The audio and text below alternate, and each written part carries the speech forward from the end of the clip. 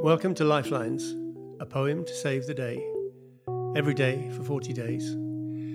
My name is Martin Rowe, and in these short episodes, a poet reads one of their poems and talks a little about it. An awakening, perhaps, a prayer, a lifeline to take you through a day, or send you into a night.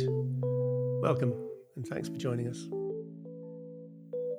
Today, our poet is Catherine Venn. The Lost Cat. We ought to check our garages and sheds before we lock them. Cats in their curiosity and love of small dark spaces, or single-minded in pursuit of the hypnotic tales of chestnut mice, too often end up trapped by a door's full stop that wasn't there before. No difference with my own white and black cat, lost. Wandering the last hour's light on the estate, calling, I heard him call back and tracked him down to one of the garages, locked. A puddle of something dark stained its concrete sill. How do I get him out? The garages are rented. I tried a neighbour, not his. We tried another. Not his, but he knew a trick with a screwdriver. A crowbar did the job, up and over, and out jinked the cat, covered in the linseed oil he'd spilled. Lidless, I set it right, but lying in bed that night, I thought about the unknown neighbour's future bafflement, how an upright bottle could spill itself like that. And the cat, tail aloft, delicately shaking off the paws I'd rubbed to get rid of all the oil, as if nothing much had happened. And now he prowls the railway embankment, brambles and goosegrass, while I lie awake, thinking, until he brings me the cool benediction of morning, the sharp scent of sap, a tail full of burrs. So too perhaps are we, finding ourselves trapped in the places where our instincts take us, uncomprehending of both the dimensions of our lostness and all that looks to work our freedom with whatever is to hand, jimmying the locks of our wrong turns, then softly leaving us our choice to wander or bless, with no idea of all the questions we ourselves leave unanswered, beloved, bewildered creatures, and instantly forgetful as we take our leap into the waiting light's surprise. Last spring, I read a stunning poem called The Emerald Dove by the late brilliant Les Murray, and because you can learn by imitating masters, I decided I was going to try to write something in the same tone and using the same kind of shape. Not long after, as in the poem, my cat got himself locked in a neighbour's garage. Because I live on an estate and the garages are rented out, I had no idea who it belonged to and no way of finding out.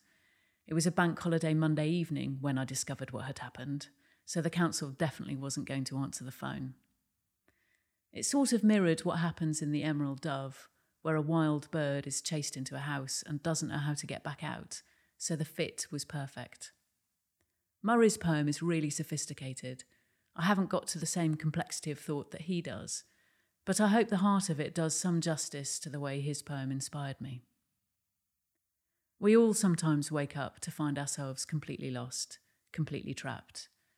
And sometimes we have to work hard to find ourselves or what's important to us, or to break free of what has us trapped.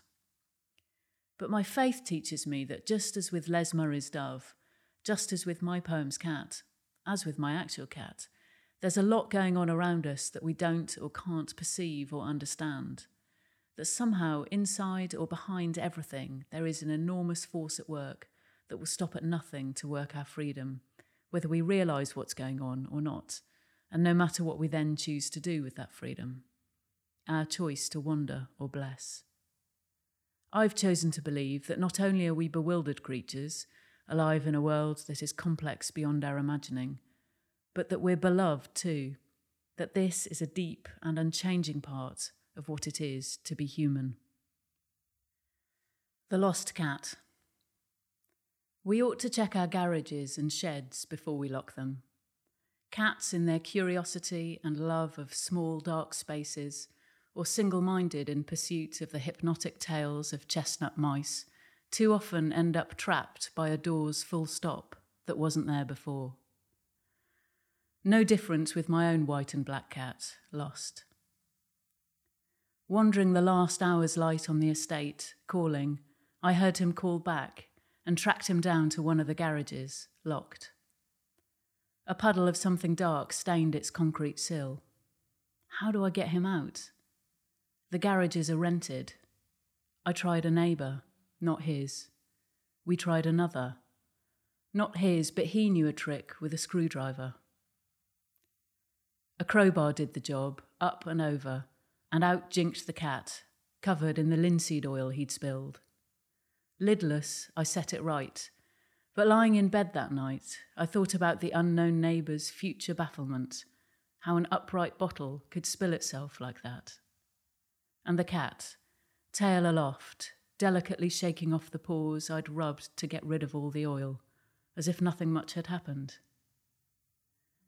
And now he prowls the railway embankment, brambles and goosegrass, while I lie awake, thinking, until he brings me the cool benediction of morning, the sharp scent of sap, a tail full of burrs. So too perhaps are we, finding ourselves trapped in the places where our instincts take us, uncomprehending of both the dimensions of our lostness and all that looks to work our freedom with whatever is to hand, jimmying the locks of our wrong turns, then softly leaving us our choice to wander or bless, with no idea of all the questions we ourselves leave unanswered, beloved, bewildered creatures, and instantly forgetful as we take our leap into the waiting light's surprise.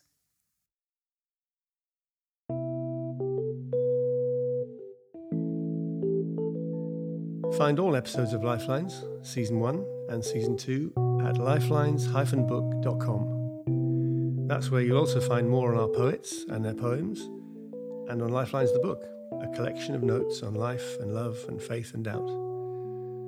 As well as our poets, this podcast is giving thanks to Malcolm Doney and to Rick Lee for making the music and editing each episode, and to you for tuning in.